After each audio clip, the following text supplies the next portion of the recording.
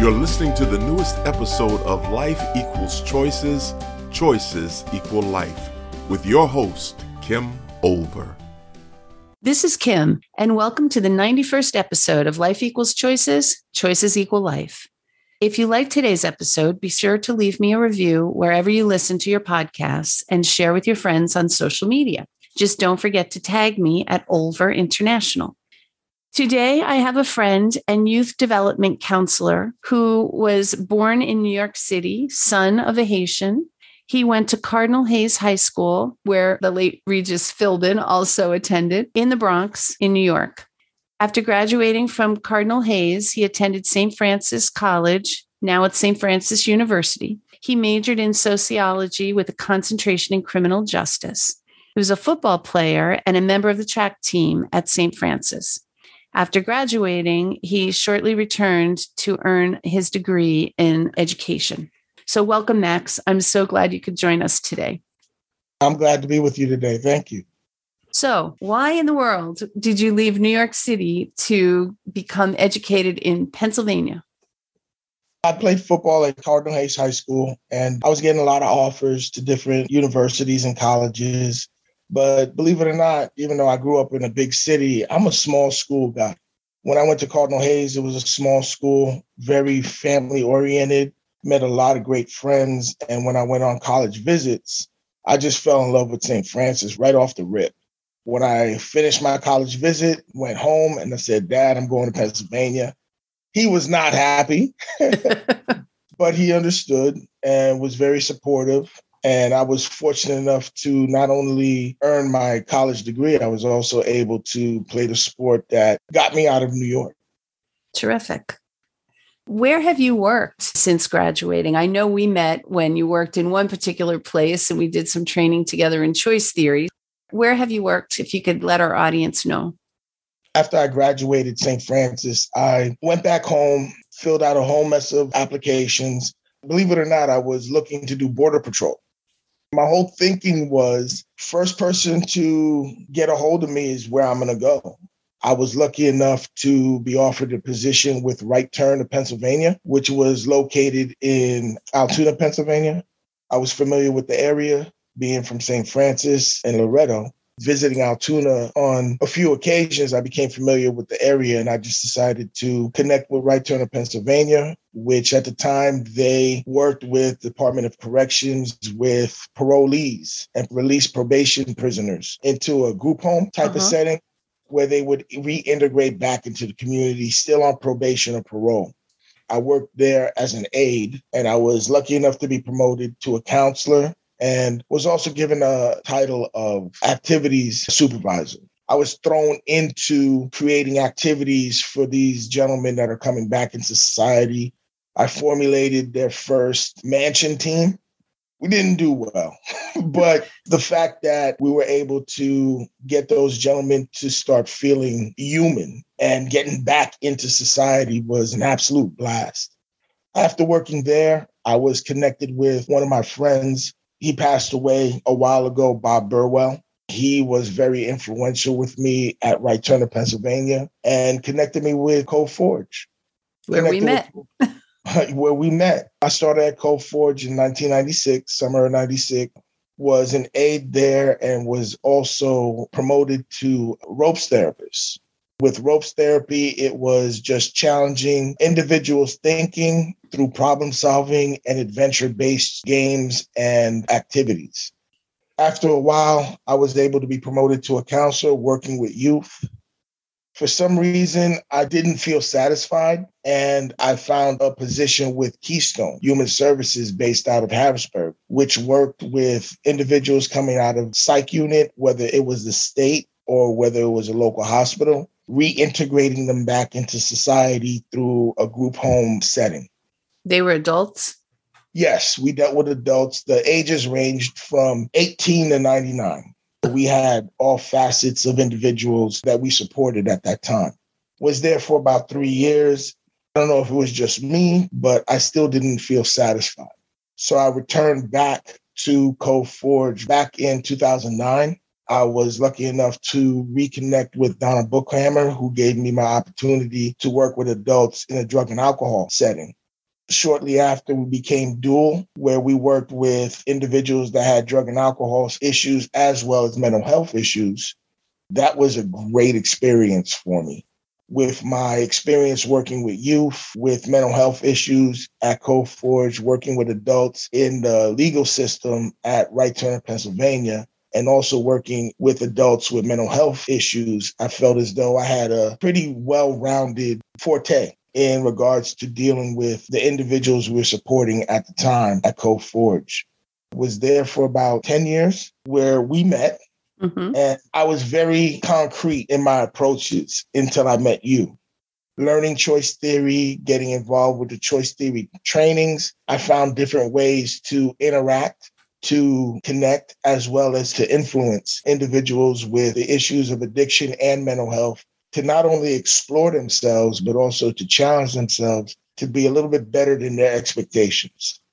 I love that, Max. After a while, I decided to move to the state and reconnect with the youth.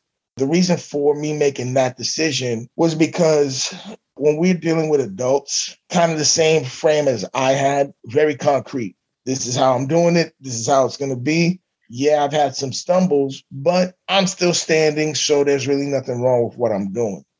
So it was very challenging to work with adults that were very fixated on how they dealt with their problems.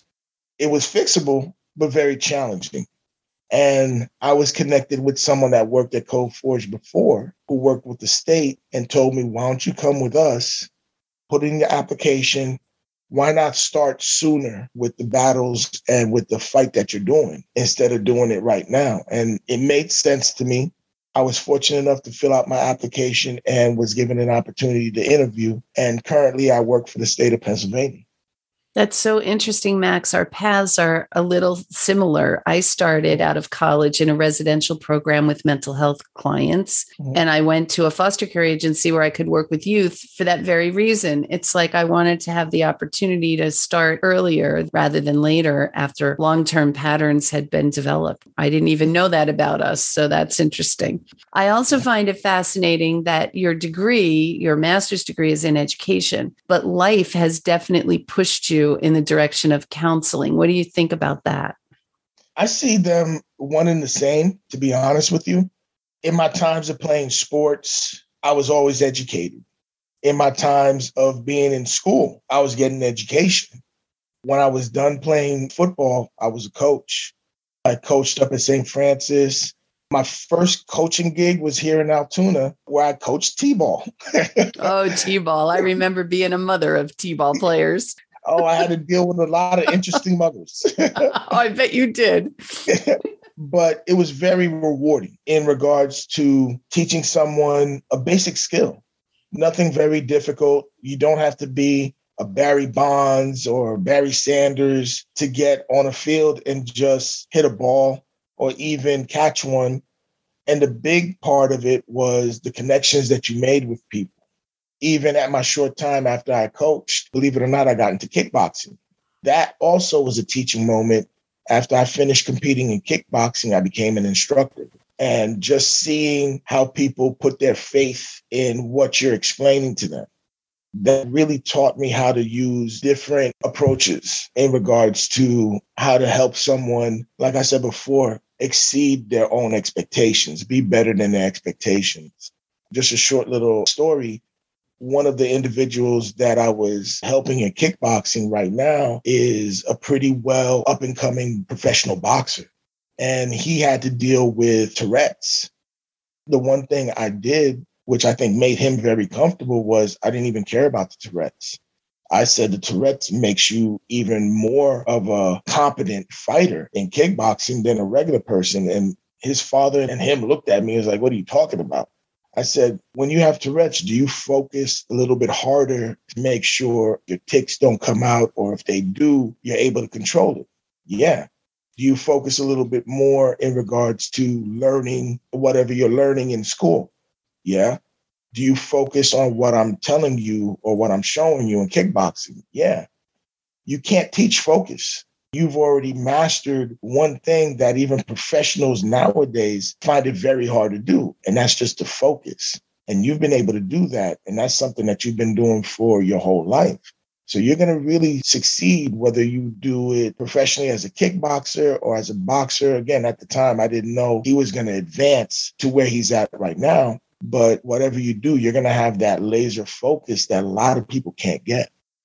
I love that because you took something that most people see as a liability and turned it into a strength. And that's something I know we do a lot in choice theory. You were doing it way before you even knew about choice theory. So you are natural when it comes to helping people see that what other people see as a downside could actually be their superpower. Yeah. I love that. What were the factors that led you into a career in mental health? How did that happen? I know you had offers, but really it had to be something in your mind. What was going on with you? I wanted to be a police officer.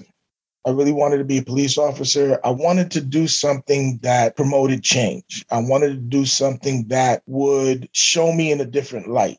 When you look at me, I'm a pretty big dude. Walking in a room, that in itself can be very intimidating. But when you get to talk to me, you see, wow, he's pretty intelligent and he's funny and he's kind of rational. So I give off that very different persona. I believe that being a counselor or being in the mental health field was a perfect fit for me because I myself suffered from depression, which was one of the reasons I got into sports and got into martial arts and kickboxing. My self-esteem was rock bottom. And it was very difficult for me to kind of latch on to some of the things other people were doing. I was seen very awkward in my younger years. I started noticing things that really caught my attention that I connected with. And that in itself kind of helped build up my self-esteem, reduced some of the symptoms that I was experiencing with depression. Believe it or not, and I don't think I told you, I taught myself how to draw. And that was due to just me being depressed, isolating, but I just didn't want to be sitting around. So one day I picked up one of my comic books and I looked at a picture and I just started to draw it. Came out terrible. Worst picture I've ever drew in my entire life. However, that still gave me drive because I did see some parts of the picture that was coming together. So I just kept steady teaching myself how to draw, looking at pictures and trying to replicate them. Now, if you would tell me, hey, Max, I'm going to send you a picture. I'd like you to draw me a portrait. I think I could do it. If you said, Max, draw me a picture of a turtle swinging off of a tree, trying to jump on a giraffe, it's going to be straight stick figures. So you need a model. I need a model. I've just steadily been able to work on that. And I use that as one of my tools whenever I'm by myself and I'm feeling that my mind is racing or my mind is dropping in regards to feeling down on myself. Everyone goes through it. There's certain goals that you have when you're young that you may not have achieved yet. And that can be pretty depressing. It could put you down a little bit. When I start hitting those points, I just pull out a pen or a pencil, paper, find a picture, and I just start trying to copy it. One of the things that I've always done is I don't force myself to try to finish that picture today. I work on it a little bit and I'll put it down. One picture I've done, in fact, I'm currently working on it right now. It was a tribute to John Witherspoon, who was an actor. He was with Eddie Murphy in Boomerang. He was in a TV show with the Wayne brothers. In fact, that was the name of the show, Wayne Brothers. And he was also the voice in the grandfather in the comic series Boondocks. Love the man. Absolutely hilarious. His best known role was the father of Ice Cube in the Friday movies. He passed away. So when I was looking through the internet, just for pictures for me to draw, I saw a beautiful tribute of a picture of the two main characters from Boondocks and his picture, like a cartoon picture. I'm working on that right now. Oh, nice. Very nice. What do you do with your drawings when you're done? I tuck them away. Every once in a while, I'll show them to some people. In fact, I did show it to the kids that I'm working with at the camp. One of the kids was like, oh my God, I wish I could draw like that. And I said, yeah, you can. No, I can't do that. All you have to do is just look at a line and start. That's all you have to do. That's what a picture is. It's just lines. Mm-hmm. Whether it's a curved line or an edge line, it's a line. I have him right now working on just faces. He needs a little encouragement. But every time I talk to him and say, hey, let's work on that picture, he pulls it out. And each time it's just one face, but each time he works on it, it's better than the first time. Mm-hmm. And forms that little connection with the youth that we're working with right now. Yeah, I love that. You providing me with a good segue to my next question, because I wanted to ask you about what are some things you've done or currently do to maintain your own mental health as you work with people with mental health challenges. Right now, I've just gotten back into it. I am working on getting my first stage in Muay Thai. I just got back into Muay Thai, martial arts. I draw right now, getting back into the gym, eating a little bit healthier, and connecting with my friends. Whenever I've hit my stages of depression, I don't connect with anybody. I try to stay away from everyone because my mentality, and also to a degree, society's mentality is I'm the weirdo. And I don't like that. But I feed into it to prevent people from seeing or using my mental health as a kryptonite. I keep away. And I realize that's not healthy in any way, shape, or form. So got back into Muay Thai with a person I used to do kickboxing with. It definitely helps me out in regards to going to work, making sure I keep a steady schedule. Those little things really help me stay, as I used before, laser focused. Great. I love that. Those are great suggestions. And it seems perfectly suited to you and what you love. Mm-hmm. So tell us about the work you do now. Who are your clients and what do you do to help them? Currently, like I said, I'm a youth development counselor, and the clients that we work with, the residents we work with, are adjudicated youth. So they're in the legal system. They have pretty significant rap sheets, anything ranging from weapons possessions to aggravated assaults to robberies, truancies from school. They're adjudicated to our facility. And the main focus of it is to get these individuals back into society, realizing what they've done, and also working on teaching them better problem-solving skills.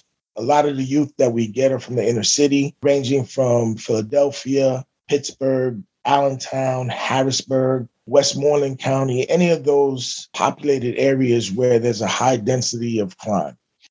Unfortunately, for some reason, and I don't know if we attribute it to COVID, if we attribute it to lack of funding, but a lot of these youth connect with other youth that don't see a way out of their current situation. Instead of working on being artists or singers or businessmen, well, let me take that back. Some of them are businessmen because some of them are drug dealers. They're entrepreneurs. Using those skills, they use those in manners that are detrimental to society and detrimental to themselves, instead of incorporating those skills and being an Elon Musk or being an entrepreneur like the owner of Amazon, so on and so forth. What we work on is basically getting the individuals to understand what they've done, know that when they return back to the community is going to do what they need to do to stay safe. If it means sending them back out of the community, that's what may happen, and that's what they want to avoid. What we use is under the umbrella of cognitive behavioral therapy, and it's called reactive emotive behavioral therapy, REBT. Basically, it identifies, number one, your feelings are valid. Whatever you're feeling right now is 100% valid. If you're feeling upset, frustrated, unhappy, angry, happy, sad, those are completely valid feelings.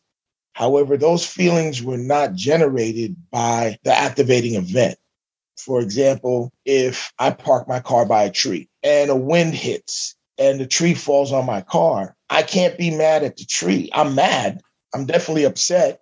I'm pretty frustrated, but I cannot blame the tree or blame the surroundings around me because I already had an idea of how my day was going to go. I had a perception of how my day was going to go. With my perception, my belief is this is how it should go. Well, that's a demand. And whenever we place any type of demands on things or people, it never works out the way it's supposed to. It's always going to go against the grain. And that's what generates those feelings. I never expected a tree to fall on my car, but I'm going to be mad. I'm going to be mad at the tree. I'm going to be mad at nature. I'm going to be mad at the fact that the city didn't take this tree out of this section of the parking lot. If they did that, then I wouldn't have to deal with my car being hit by a tree. I just have to understand that, okay, my feelings that I have are valid. I don't like the fact that this tree fell on my car, but me acting a fool and blaming everyone around me isn't going to solve the problem of I have a tree on my car. I got to take care of this tree on my car and be thankful that I wasn't in the car when the tree fell, or be thankful that I wasn't coming out of the car when the tree fell, and start looking at things like that. And that's a very challenging mission. Because again, we're dealing with youth that are in inner cities where there's bullets flying, where not only do you have to look out for whether you're going to be treated as a human being by certain individuals, am I going to be treated like a human being by my own kind? My head's always on a swivel. Their heads are always on a swivel. And just trying to convince them that, number one, it's okay to have your head on a swivel, but it's not okay to blame the whole world that your expectations aren't being met. You played a part in that also. What are the things that you're able to control and be able to change to lessen the impact of the feelings that you have right now? I hear a little choice theory in that. Yes, it definitely is similar to choice theory. So, Max, if you could say 3 things that you think help people be able to work successfully with the population that you're working with, what do you think helps people do that? I think you have to be abstract. What I mean by that is we can't take a blanket over mental health and have that blanket cover everything in mental health, because it doesn't. You don't have 2 people with bipolar disorder will not act the same way. So you yourself have to be abstract in terms of what's going to be an innovative way that I can reach this person, because that's the first thing that has to happen. If I'm not able to reach you, I'm not able to help you. If I'm not able to help you, you're not able to help yourself. And you're just going to revert back to what's worked for you in your eyes, what's worked for you to keep you safe. Even if it means other people get shrapnel in your journey of life, you're going to be okay with that, because at the end of the day, you want to be okay. So I have to be abstract. Number 2, I got to be supportive. And I can't judge or have a negative outlook on someone's behaviors. Someone's depressed and they're isolating, that doesn't mean that they're snobs. That means that they're going through something. I got to be supportive of that. Whether it's, hey, you're not really as jovial or as happy or as talkative as you used to be. Instead of saying, man, you being weird, hey, if you need anything, let me know. I can't feel what you're feeling right now, but I have an idea that you're not feeling your best. Whatever I can do to help you out, let me know. And I think the third thing is being able to get educated. You don't have to have a master's degree to be a good support. You don't have to write 7,000 books to be a good support. Just be an understanding, rational, and supportive individual. Those are great things. Thank you for sharing them. I want to give you an opportunity as a last question to share anything you think the audience might be interested in that maybe we didn't cover, if you have anything like that. Just some things that I see, again, through the stages of working in the mental health field. 2 things have remained constant for me. And I apologize if anyone gets offended, because this is not about offending anyone. This is about letting people know how I see things. One of the things that I've seen as an issue is funding. There's not enough funding. The funding that does come out, I don't like to say, but there's sharks in the water and they smell the blood. When funding streams come out and you see all of these new offices or buildings or treatment centers come out, I question their validity. Is it, hey, we're here to really help you out? Or is it, we just found a new funding stream to line our pockets, and then once this dries up, we're going to leave? Does that apply to everyone? Absolutely not. However, people that have worked in the mental health field have seen this. And we can't throw a blind eye to it neither. As a segue to that, people got to get paid. Not just the owners of those facilities, but you know what? Your workers. Make it not only advantageous for you as an owner, but make it advantageous for the people that you're working with. Paying someone $9 an hour to deal with an individual that is going through an extremely stressful moment in their life. Well, that creates stress also. We have a lot of turnover in this field, and that doesn't create consistency. If I'm working with someone and I've worked with them for 6 months, but I don't feel as though I'm being valued in a high regard, I'm going to find someone that's going to value me more than what you're valuing me.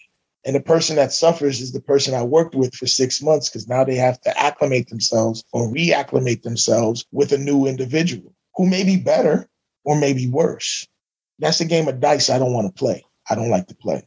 It's still starting over, which is difficult. How many times can you expect someone to start over? Before they decide, okay, I'm done. Yeah, before they give up. Yeah, that's the one thing I think we miss, is that everyone has a finite amount of garbage that they'll accept, even with severe mental health. They have a finite amount of garbage they'll accept. When they reach that finite number, they're done. That's when I think we as workers in the mental health field, that's where we fail. We could do better. We have to do better. I never see someone's success as my success. That's theirs. The only thing I did was show up. I've heard it plenty of times. Oh my goodness, Max, thank you so much for helping me out. You did such a great job. You really pushed me. And I just looked at him. I said, I just showed up to work. That's all I did. You did the work. You did all the hard work. I just asked a couple questions and you challenged yourself. I'll never take someone else's success as my own success, because we don't work in a field where we're measured by successes, by our own successes. The field is measured by the successes of the individuals we support. And that's how we have to look at it. Well, Max, thank you so much. I really appreciate you being here with us and sharing what you've learned and the things that you do with us. I appreciate the time. Thank you so much. I feel very honored. So thank you. I hope you enjoyed today's podcast, and remember to leave a review and share with your connections on social media. I also hope you'll join me next week when I'll be shifting the topic to diversity and inclusion and interviewing Barb Zablotny about advocacy for people with disabilities. I'm looking forward to it. Talk with you then. This has been another thought-provoking episode of Life Equals Choices, Choices Equal Life. To listen to past episodes, please visit our website at www.therelationshipcenter.biz/podcast and remember to subscribe.